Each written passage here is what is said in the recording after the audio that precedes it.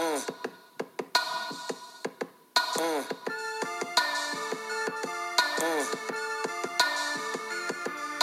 morning. Good morning. Good morning. Good morning. Ooh. Good morning, Gamecock fans. This is your host, Shalmi Ortiz, for episode 19 of Cox by 90. Woo-wee, I love me a good Gamecock crow in the morning. And I had to give you all one as I'm having my first ever guest later on this episode. Some might refer to him as the Midnight Rider, and others might refer to him as Mr. Blonde. But a special guest nonetheless, somebody I've always respected with their work that they've done on the Big Spur message boards, always keeping me up to date on prospects, bringing some good chatter out there. So excited for you all to get to listen to him. And man, we're going to talk some great shop too. I can't wait just to deep dive into some of these topics that we got to talk about.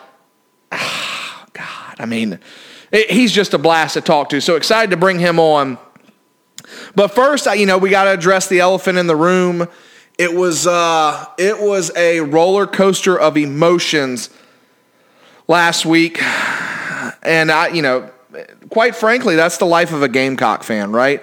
You have the highs, you have the lows, and sometimes they hit you all right in the same day within a couple hours of each other. So, it was tough. Don't get me wrong. My emotions when Marshawn Lloyd, when I first got the message last week that there was quite possibly a season-ending injury that happened to him, I didn't want to put it out there. I know I had teased it a little bit on Twitter, saying that the message was not going to be good for Gamecock fans, and I didn't. You never want to release something like that until you get 4, 5, 6 confirmed sources, and quite frankly, I'm not going to be the one that puts out there that Lloyd tore his ACL, because that's.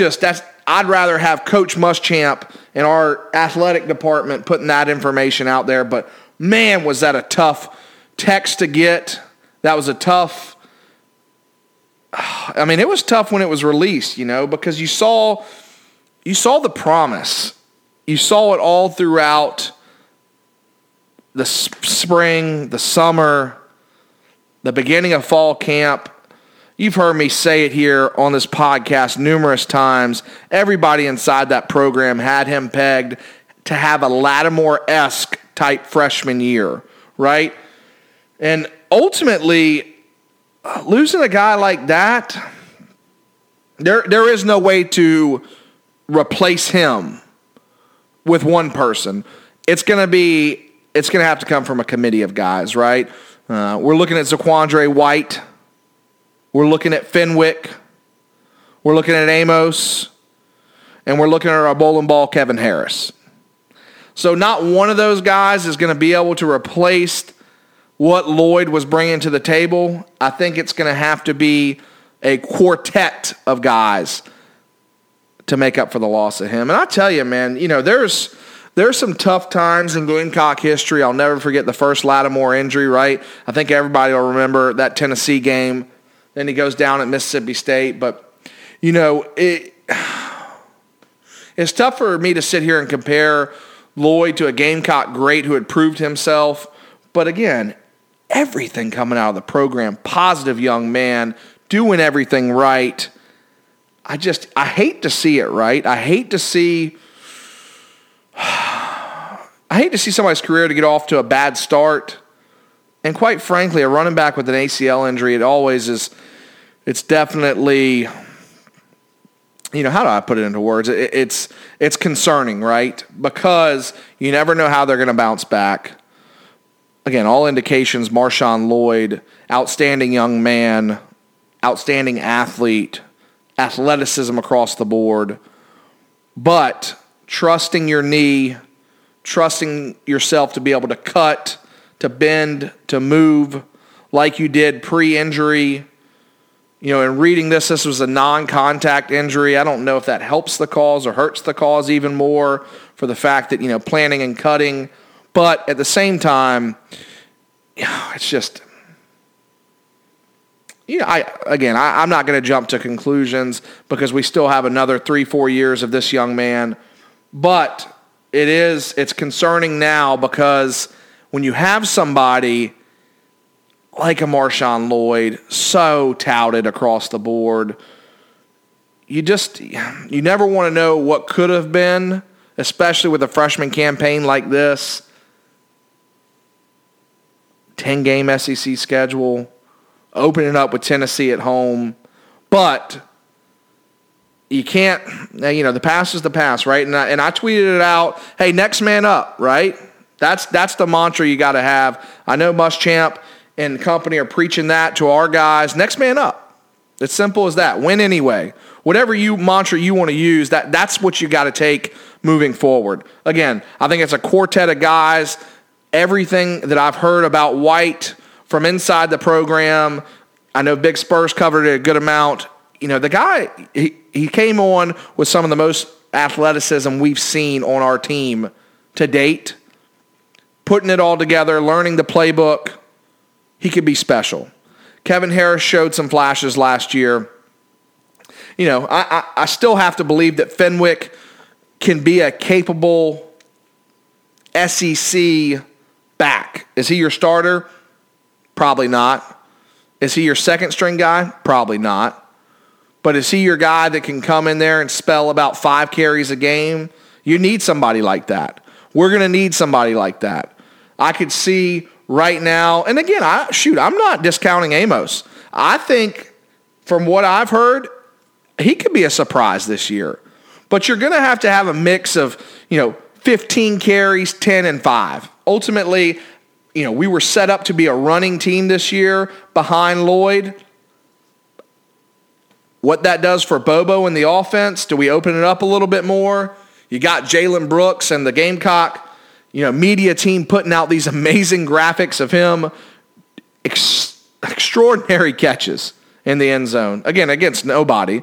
But, do you open up your passing game more? Colin Hill, watch more highlights of him today from some of the practices. Guy's got a cannon arm. Helinski's got an arm too. He's got a quick release. But ultimately, how does this affect Bobo and his mindset going into the season? Because what I was hearing, we were thinking 55 run, 45 pass, playing the time of possession game. We'll see how this does. You got to trust your running backs. You got to trust your offensive line. The offensive line hasn't changed, right? We still got a great front five. We've got some strong depth there too. But ultimately, not having the bell cow, not having a guy like Lloyd tote the rock, it'll be interesting to see how Bobo moves forward with his game plan on offense. That being said, the roller coaster, when it hit rock bottom, boy, as heck, did it shoot right up, and we got our man. We got Gunner Stockton. You all heard me say that name back in December when Bobo was hired. You've heard me hint at it for months now that things were trending positive for the Gamecocks. I tweeted out that there was big news coming, and it was at the beginning of August. I had heard through my sources that he was going to make his decision before high school started, quite frankly. And that happened, right? It came in the form of a commitment last week, one that I think is going to be a strong-held commitment that we won't have to worry about as long as Muschamp, Bobo, and Connor Shaw are with us. No doubt in my mind. And I think Gunner Stockton could be the guy, if you're able to weather this season, have a, again, I don't even want to get to 2021, but have a respectable enough season next year where you have to get to a bowl game to keep Muschamp and the staff intact. Then you bring in Gunner Stockton. You bring in a Marshawn Lloyd coming off injury. This would be his second year. I mean, Stockton's one of those guys that could come in and start right away. compete for the job day one. Absolutely, no doubt about it. He's got the skills. I've watched the highlights. I've watched him a ton. There's a reason why he's the number one dual threat quarterback in the nation. There's a reason why he's 5-star. You don't peg 5 stars unless they have the ability to be the best, especially at the quarterback position. The quarterback position, it takes a unique person to get that 5-star rating. It sure does. I've watched a couple interviews from the young man after the commitment, and you could just tell. I mean, the guy, oh man, it brings excitement. It really does. I mean, he has that cool, calm, collective personality, but I could tell it's one of those contagious type ones, especially at the quarterback position. Not too cocky, just confident, right? Quiet confidence, knowing that he can get the job done. And you've heard me say it numerous times before. That boat's at the dock. Those sails are going up. The motor's getting trimmed. And when you're getting ready to set sail, you always want to have your quarterback in the boat first. We're already at the 2021 class. Now we're looking for the 2022, and we've already got our captain on board. Gunnar Stockton is going to help recruit lights out for this coaching staff as long as they stay in place. Absolutely, no doubt in my mind, we can have a serviceable season this year, and that, to me, is 500. Yeah, you have to get to 500. Bowl game next year, and then, quite frankly, with the names that are being thrown out there right now for that 2022 class, and I think we're going to finish the 2021 class on a strong note. I plan to talk to Mr. Blonde a ton here in a little bit about that class, but I think there's going to be a good finish to that class. And then you parlay that into a great 2022 class. So, what that commitment does for us, again, it took us from a low point to a high point, right? The tough news it took the wind out of your sails when you hear about Marshawn Lloyd, but then it brings them right back up when you get Gunnar on the ship. So, the life of a Gamecock fan, that was a perfect example last week. I have a great girlfriend. I told her the news about Marshawn Lloyd, and you could tell her reaction. She had known how much I had been talking about him, how devastating that was. So, everybody kind of knew he was going to be the guy. He was definitely going to be the guy this year. Bobo's offense was going to be centered around him. And like I said before, I'm curious to see how this affects the game plan moving forward. Does it switch from the 55-45 running to throwing to now 55-45 throwing, running, and quite frankly could get higher than that, a 60-40 passing attack to a rushing attack. So you always want to be balanced, right? At the end of the day, when you're looking at your stat sheets, there is no doubt about it. And I've played a number of football in my days. Our best statistics were when we were a heavy running team, but when we were able to mix in a little bit of the pass and get as close to 50 as possible to keep the defense guessing, right? You have to keep the defense guessing. And if they know you're going to run every single time, they're going to stack the box. If they know you're going to pass every time, drop 7 in coverage, rush 4. In the SEC, you rush 4, you probably got 2 studs coming off the edge. It's just going to be interesting to see how Bobo moves forward with, Marshawn being out. But definitely a tough news and a tough loss. So those were the 2 big headlines coming out of last week. This week, I'll tell you, fall practice is underway. Full pads are on. There is popping going on. And I tell you, it's gotten me to the point where, again, I can smell the football. I could taste it in my mouth. Seeing some of these upgrades done at the stadium has me even more excited to get inside there this year. Allowing 20,000 fans. I'm hoping that I'm one of those 20,000 fans. being a season ticket holder for a long time, it's just something, Williams-Brice Stadium, that feel is it's just in your blood. It's something that fall rolls around. You hear Tiger Woods talk about his body getting in major shape, like it knows when the majors are coming. Like, my body knows when football season's coming.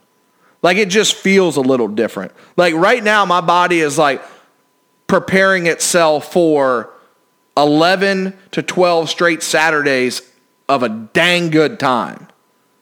And it's like, it's conditioned to do that. Quite frankly, like, it's conditioned to just, I start off with a couple transfusions, throw in, a shot or there too. I mean, it's a good time, right? Tailgating is a dang good time. My body knows that the tailgating food's coming, knows that I'm going to be picking on some barbecue, smoking up some ribs, shucking some oysters. With as many dang noon games as we have, Bloody Marys, mimosas, a lot of water. I am excited about a little later start to the season too, so we're all not passing out inside the stadium or tailgating-wise, right, with heat exhaustion. But quite frankly, my body is just telling me it's time for football season. Football season's here. And that's got me pretty pumped up. So, football season around the corner. Pads are on. And that leads me into my first guess ever on the Cox by 90 podcast. All right, everybody, the moment you've all been waiting for, the first ever guest on the Cox by 90 podcast. I've chosen a special one who I think you all are going to enjoy. Some might refer to him as the Midnight Rider, and others might refer to him as Mr. Blonde. But I am happy to introduce somebody who I've looked up to on the Big Spur, who I've sat there and watched put post after post, comment after comment, helping Gamecocks and the Big Spur chatter amongst each other better than I've ever seen anywhere else. And I'm going to bring him in now. Mr. Blonde is my first guest on Cox by 90. How's it going? It's going, brother. It's going, Shawmy. And it's a pleasure to be here with you. I'll tell you, I hope you didn't build it up too much. I hope your audience wasn't maybe expecting Marcus Lattimore or Connor Shaw, and then they get Mr. Blonde. But we'll certainly kill this thing, man. I love doing the roundtable with you, and very honored and pleased to be with you. Absolutely. So, hey, a little backstory to all my listeners.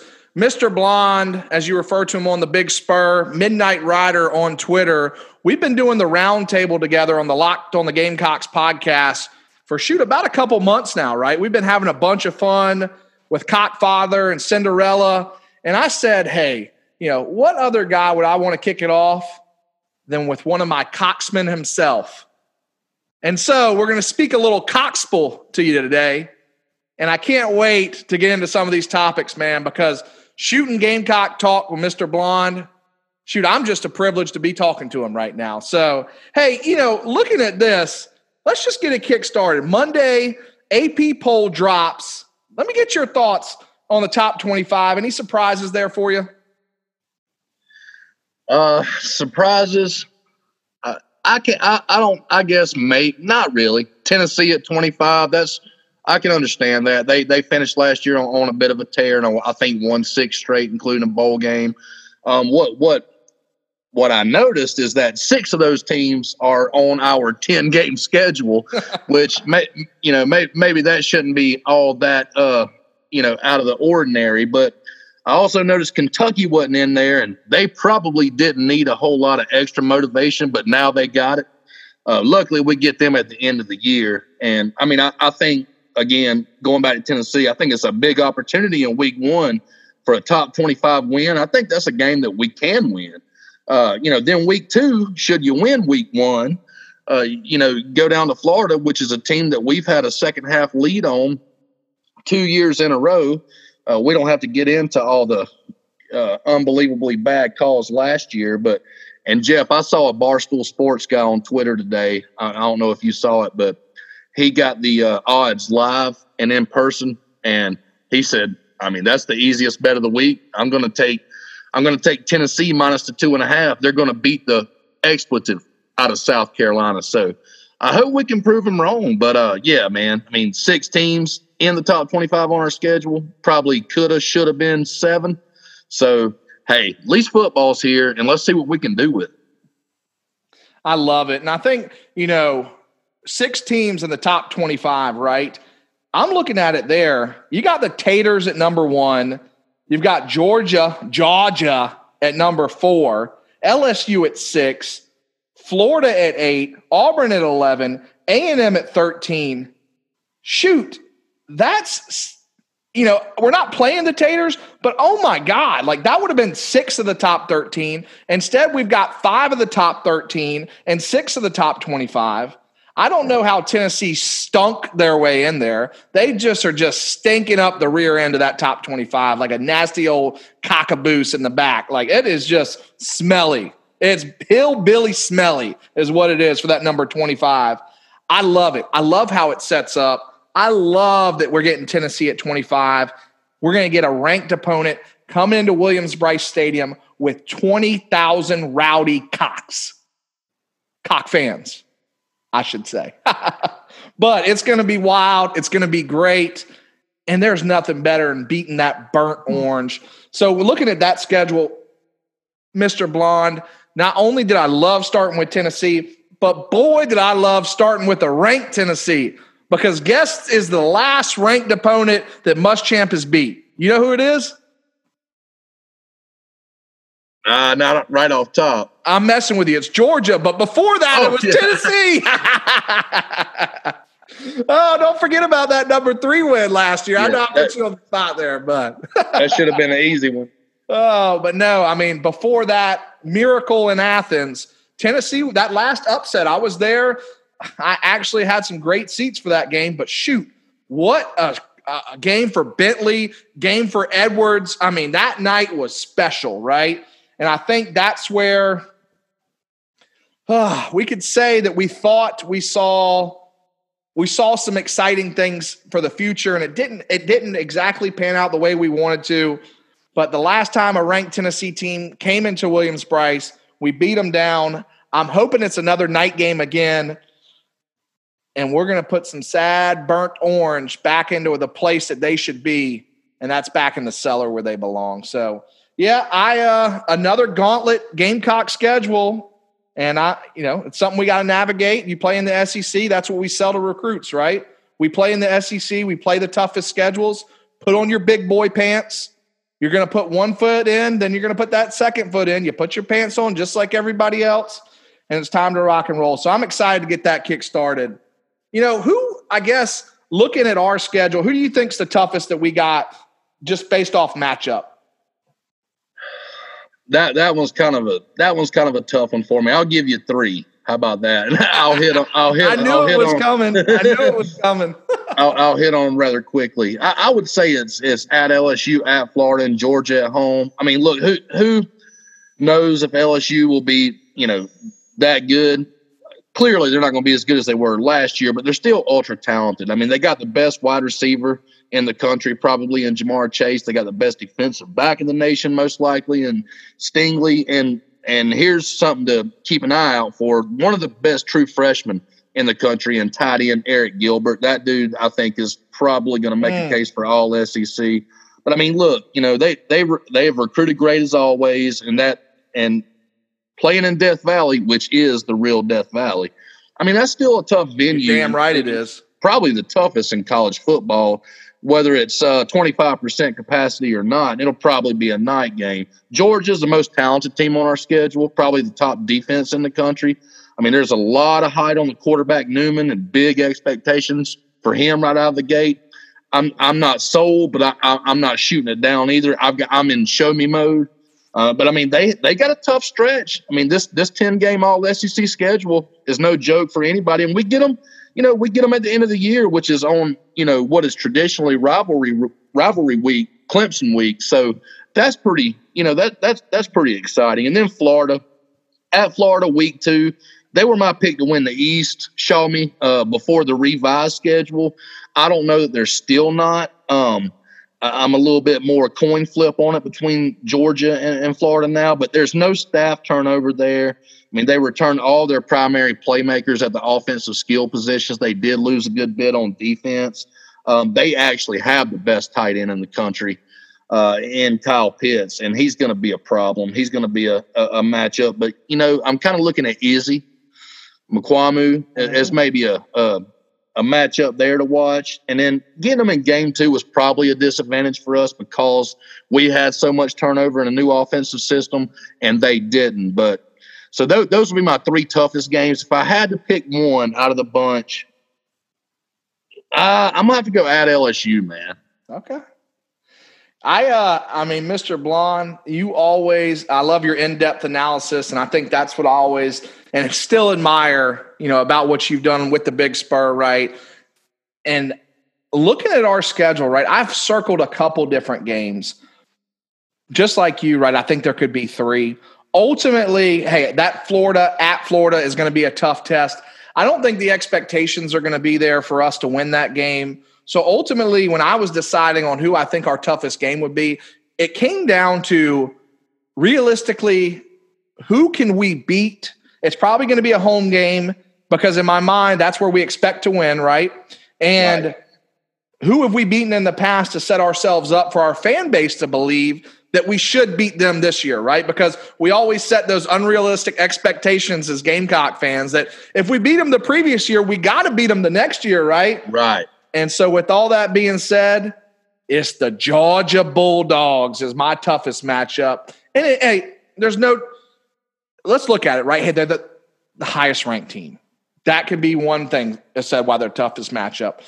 But what points to me is we beat them last year. I think you get a mindset for your fan base that, hey, we beat them last year. That means that we should beat them this year. Okay, that could be credible in a number of different things, but in football, in any given Sunday or any given Saturday at this point, you look at your home slate, you look coming into that game where I believe we're probably going to be sitting, and then again, this is kind of a little future heads up as to where my mindset's at for a record predictor, but I'm thinking we're coming in that game 4-4.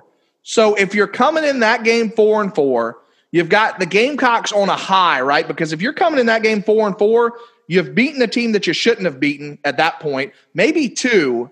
And that 5th win, again, saying we get to that point, is for a bowl game. So there's a lot of pressure right there. You're at home. You're playing a team you beat last year. You're shooting for a bowl game. You're shooting for another upset, which they're probably going to be top 5, top 3 in the country. For me, mentally, emotionally, with it being on rivalry weekend, right? Like that even sets the stage even more, the expectations even that much higher, right? And you beat them last year. So for me, it's the Georgia Bulldogs. And I'm just hoping we get to that game right. Again, we've talked, it's trending in a positive direction. We're feeling good. But if we get to that Georgia game, it'll be on. It'll be on like Donkey Kong.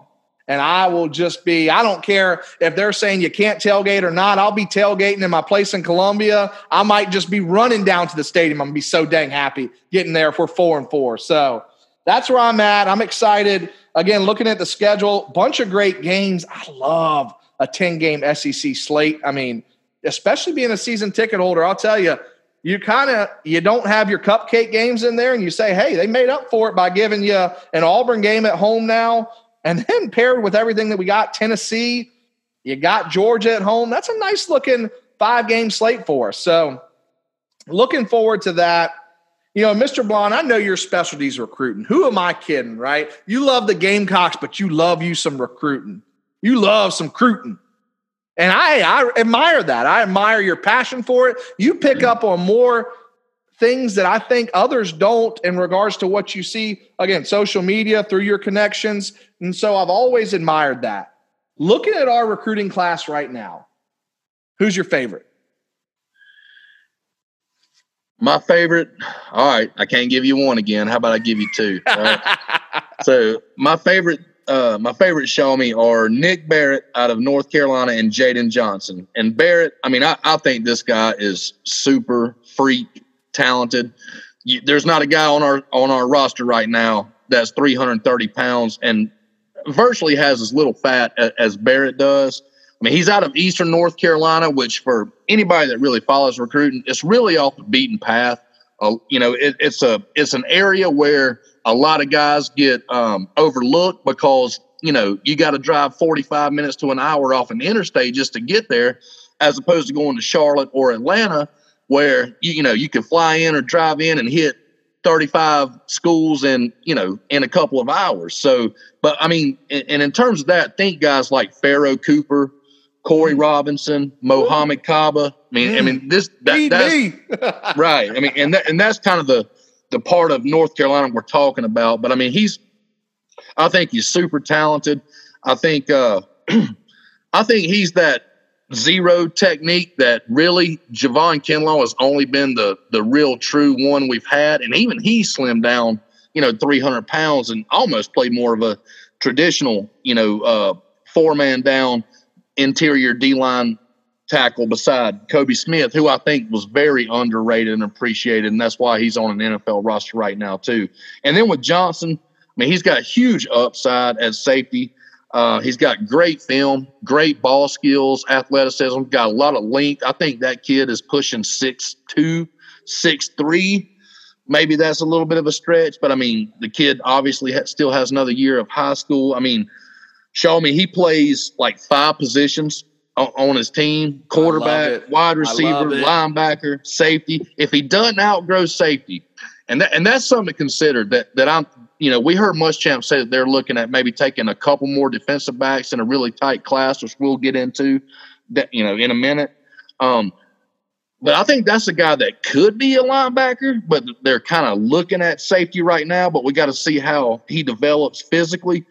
But, I mean, dude, I love this guy. And listen, to me, both are absolute 4-stars in my opinion. I don't say that about every one of our recruits, but both would probably prove really tough to hold on to in a traditional year with summer camps and campus visits. So I think we're benefiting in that regard with those guys, whereas, maybe we're on the, non-beneficiary end of not being able to get some guys on the campus right now that I think we might have a chance to flip or make a good case for. But Nick Barrett and Jaden Johnson are my favorite 2 players in the class. I love it. Nicholas Barrett is just a monster. You all have heard me say it here on this podcast before. It's not just me. It's not just Mr. Blonde. It's guys inside the program that know that guy is vastly underrated. He's going to be somebody that's a freak. He's going to be a staple on our defensive line for years to come. But Mr. Blonde, my guy, is a bad, bad man. It's George Wilson coming off the edge. I'm telling you, I love – again, this is my comparison. That Dante Fowler Jr. comparison, right? I love Long, lean, mean, freak, disruptive, 6'5" man-child. Best buck Will Muschamp ever had. And that's where it makes his system so great. If you've got a great buck and you can sit there and take that individual, move him around, move him in space, Will Muschamp's defense thrives off of a great buck. George Wilson, outside of Birch, who I think Birch will be that guy, George Wilson's going to give you more chess pieces to work with next year. Again, I love Nicholas Barrett. Don't get me wrong. This is like 1A, 1B. But George Wilson is my guy. And I think he's going to end up, at the end of the day, will be one of those players that we're going to say is the glue for Muschamp's defense for years to come. So I had to go George Wilson there, and he was a part of, I would say, one of my dream finish scenarios. So looking at this, I think we got, 5-6 spots left, maybe some decommitments coming down the line because we might, I don't want to say up recruit, but we out recruit the position to where, again, I think we might have a better season than some people expect. So give me this, Mr. Blonde. How about this? Give me your dream recruiting finish to this class right now? Well, my dream scenario, and trying to base it in, reality and actually guys that we've got a shot with or that we're involved with. Some have visited, or most have, a few have not. But, it starts with Tyrion Ingram Dawkins right here in the upstate. And for your listeners, I am behind enemy lines. I have resided behind enemy lines up here for most of my life. But I feel good about that kid. Now, he certainly loves the process, Shawmy, and he might tend to tell different schools what they want to hear, but he did just release a social media edit where he said South Carolina and Tennessee were the leaders, Georgia was a contender, and Alabama was a dark horse. I do think it's between those top two, really, Tennessee and South Carolina, and that's the number one priority. I'll go Justice Boone next, who is a defensive end in Sumter. We just signed his teammate from last year, O'Donnell Fortune, a defensive back. Listen, he's committed to Florida. He just got offered by Ohio State.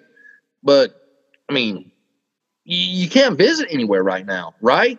But except he and his mother can come visit South Carolina on their own dime and time. So I'm kind of holding out hope for him. Now Muschamp seemed to indicate they were only going to take one more defensive lineman. So if you get Dawkins, I don't know how hard they press for Boone, but I'd like to sign those two. Then Michael Trigg, to me, is a must get. I know we've got a lot of numbers at tight end, a lot of young guys at tight end. So it's going to be hard to take two. And two of our better prospects that we have a decent chance of signing are actually both tight ends. And Michael Trigg, a top 100 player in the nation from Florida, and then Bryson Nesbitt, a legacy, whose dad, Jamar, is our sideline reporter. So dream scenario, TID, Boone, Trigg, and then a pool party, Shawmy, to borrow a phrase from you. Jordan Poole. Muschamp said we want another linebacker. I say stay on that kid. He just committed to NC State. I feel like there were a lot of implications that he actually delayed his decision right after both a virtual official visit to South Carolina and a Zoom call. He has not been here. I'm pretty certain on that. But again, this is a kid who him and his mom or him and his coach or him and his dad could come and check everything out without having interaction, with the staff. And man, and here's another thing. Watch NC State and, their coach, everybody wants to talk about Muschamp being on the hot seat. I think his seat's warming up as well. So that's something to watch. And then, so TID, Boone, Trigg, Poole. And then I'd say a top-tier cornerback. I don't know how realistic Nyline Green is. Would love to have him. The competition's stiff. And that would be, 5? So, and then I would say hopefully we get like a headlining wide receiver like a Keon Coleman, a Jordan Mosley, or a Breon Pass. None of those have visited. All of them are either committed to other schools or committed to play another sport. So, but, who knows? Maybe things relax, things keep trending the way they are, and we're able to get one of those guys on campus and flip them. I love it. You were reading right off my notebook. I just showed you everything, didn't I? I think your dream scenario, like many others, myself, people on the Big Spur, Gamecock Central, whatever site you're reading, shoot, the Athletic, Josh Kendall, people might be following that guy. Who knows? Hope not. Oh, man. All right, so dream finish for me, Mr. Blonde. You come out right out the gates and you have a pool party and you flip Jordan Poole. We're splashing along. Everybody's dancing, having a good time at this pool party. We flip Jordan Poole. Then the music starts playing. And all of a sudden, Justice Bone shows up to the party and says, I want to stay in state. I want to be a Gamecock. So Boone comes in. Boone joined the pool party.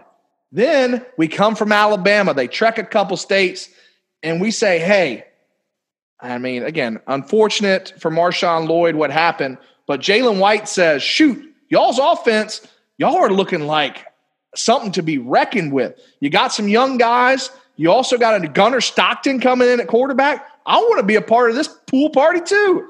So you got Jalen White coming in the mix, right? You get that extra running back, that extra security behind Lloyd, which I think is what we need, right? At the end of the day, injuries are a part of the game. but you got to have somebody in every class ready to step up.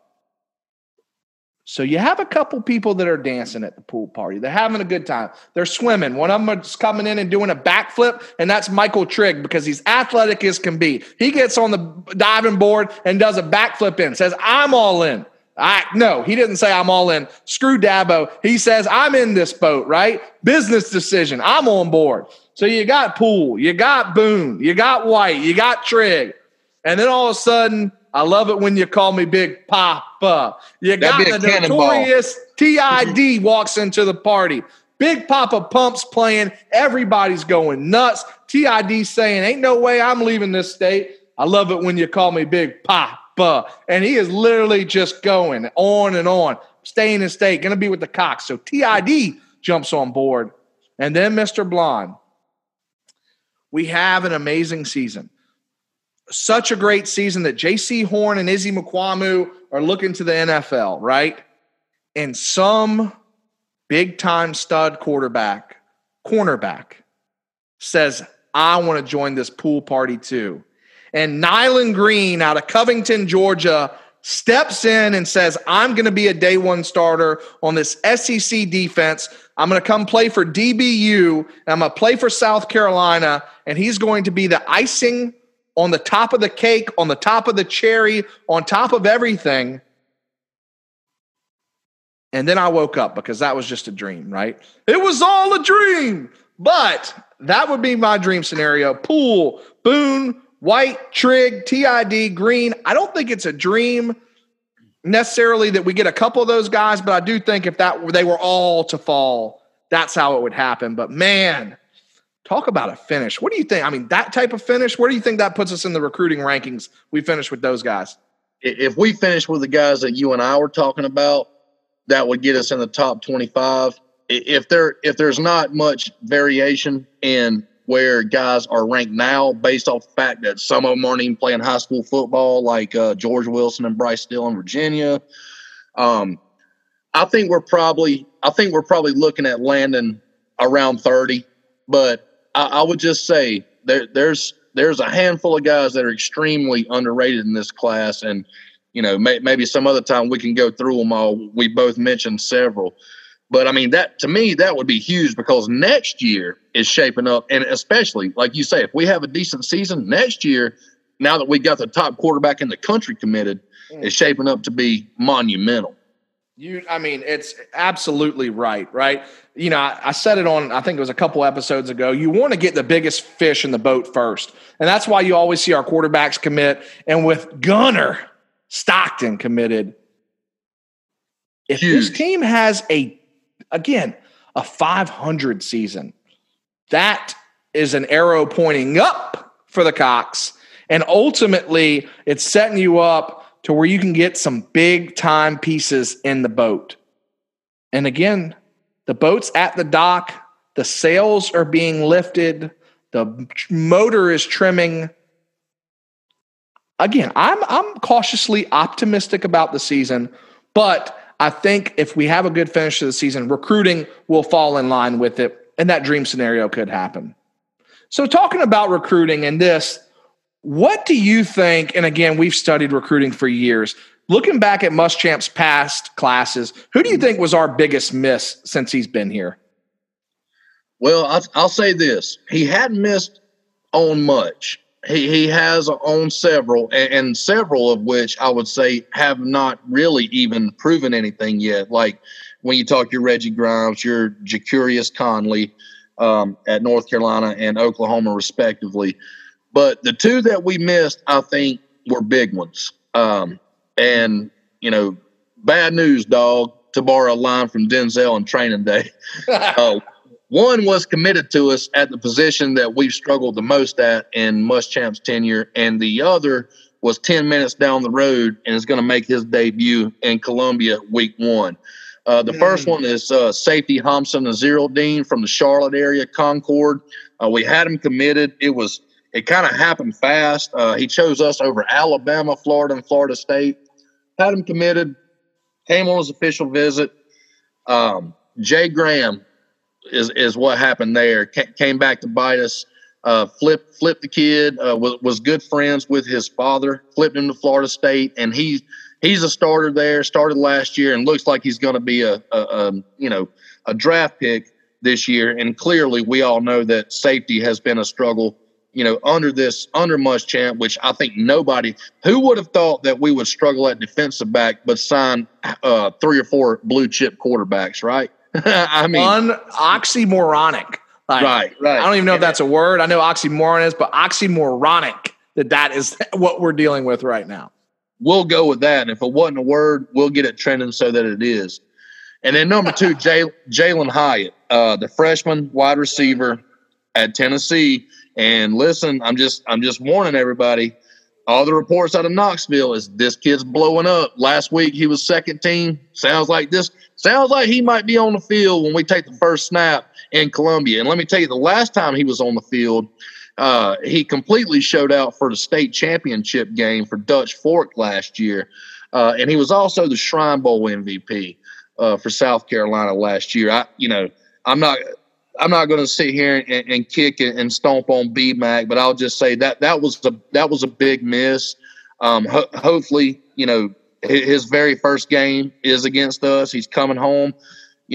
Hopefully that's a deal where that's not a homecoming, but it's his first game. And I do think we've got some better help in the secondary this year. But, kind of looking at Jamie Robinson and J.C. Horn to keep that guy from making us look like a bunch of jackasses, Shawman. But, yeah, Hamza Naziruddin, the safety out of Concord, and Jalen Hyatt right down the road from Dutch Fork there in Columbia was to me Muschamp's biggest misses. Those sting, man. Those shit stings like a dang hornet that's outside my house right now. I got these dang wasp nests everywhere. I got yellow jackets out here bothering me on the porch. So we're in it together, brother. So when you're talking about what stings the most, right? I tell you, Mr. Blonde, Midnight Rider, I am buying you a beer the next time I see you because I have Hamza down as number 1, but I would have never been able to pronounce his last name the way you did perfectly. So I love that. That was absolutely just the way it just came off your lips. It just like once it hits your lips, it was like, kind of like old school drinking the beer. Like you just said it so perfect. You made it sound really good, but it stung at the same time, knowing how big of a safety miss we've had. Again, I don't, looking back, we probably don't get beat 56-7 by Clemson. Maybe we get beat like 49-7 if we have a good safety play. But this is the big thing, though. 50. What was the final score? It was 52. What was the 35? It was 35-56, right? Whatever. They ended up putting the late one. 2018. Yeah. I think he makes a big difference in that game, right? Because he came in right away for Florida State and started playing immediately. He actually had Clemson on the ropes and was playing in that game where Florida State had them close to upset. So I think Hamza's got to be the guy. But I'll tell you, and these were out of Muschamp's control, but these two guys would have kept DBU going. Mike Hughes and J.C. Jackson, man. Those two guys – absolute. I mean, we had Mike Hughes. We had him. Literally, it was compliance, right? The all-ever compliance team at South Carolina. They are our toughest opponent on the schedule. Right. We have to beat our compliance team before we even start.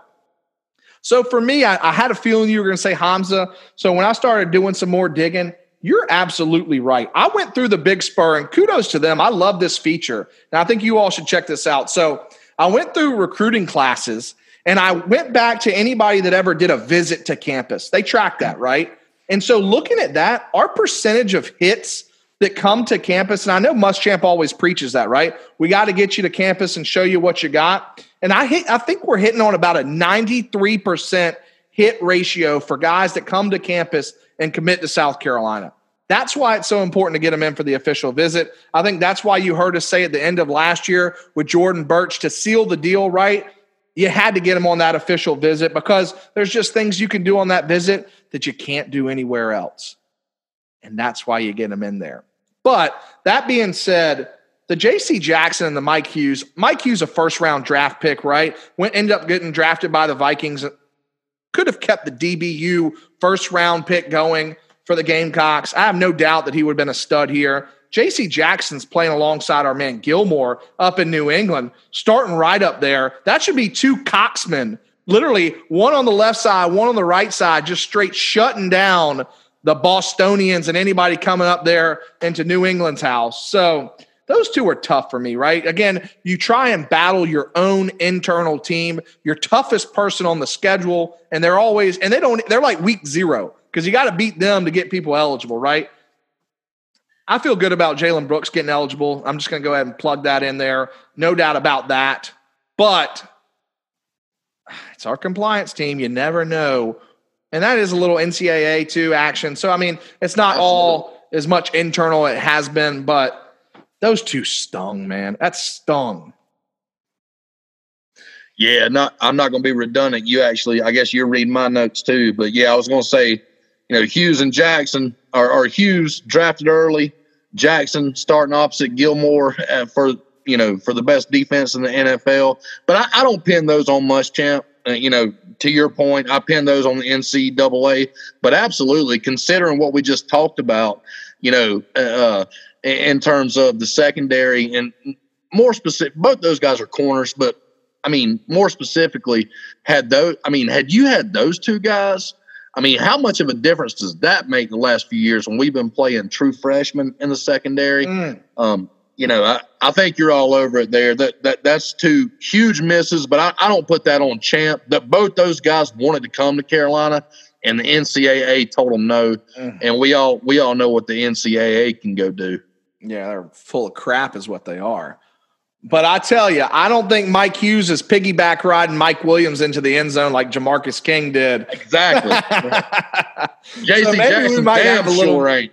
Yeah. We might have a little more dignity as a Gamecock fan looking at those taters. Right. That was a beatdown. My God. Jesus Christ. All right. So all that being said, Mr. Blonde, give it to me. We don't have to go too in-depth. But give me your thoughts on the season. I want a prediction right now. What's our record? All right. I'm going to give you a solid one.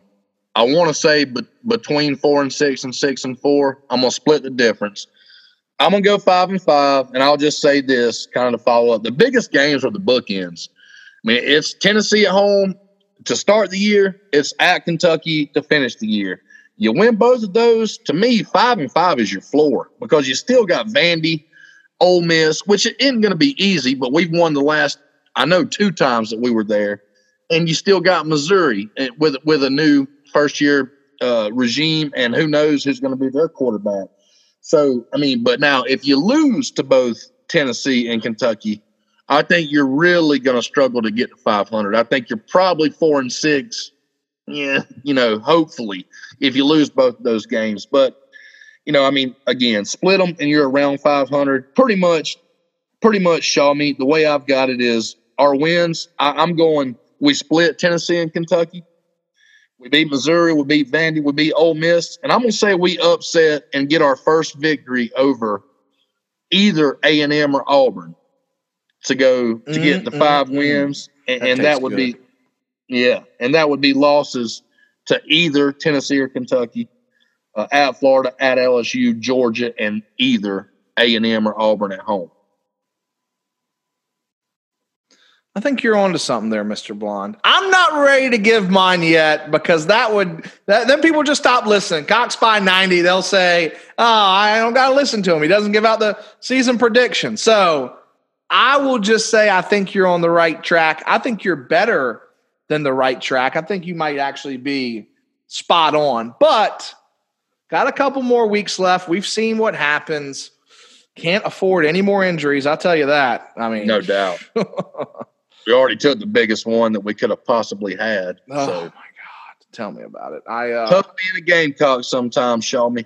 It is very tough. And speaking of being a Gamecock, let's end this up. Tell us just a little bit about yourself, how long you've been a Gamecock fan, and let's finish it out with that. I want to hear some Midnight Rider, old Mr. Blonde on the Big Spur Gamecock background. All right, so I'm 38. And like I said earlier, I reside behind enemy lines. And look, it was horrible before. It's been freaking insufferable the last 5 years. My oldest brother graduated from Carolina. I'm at Furman right now. My first memory is actually the 87. My first memory and my first experience are both pretty negative. My first memory is the 87 Gator Bowl where LSU beat the hell out of us. I was at my grandma's house. I was 5 years old, and that's how I remember it, is that mom and daddy were going to see the Gamecocks, and all I know is my dad came home cussing about how bad Todd Ellis sucked.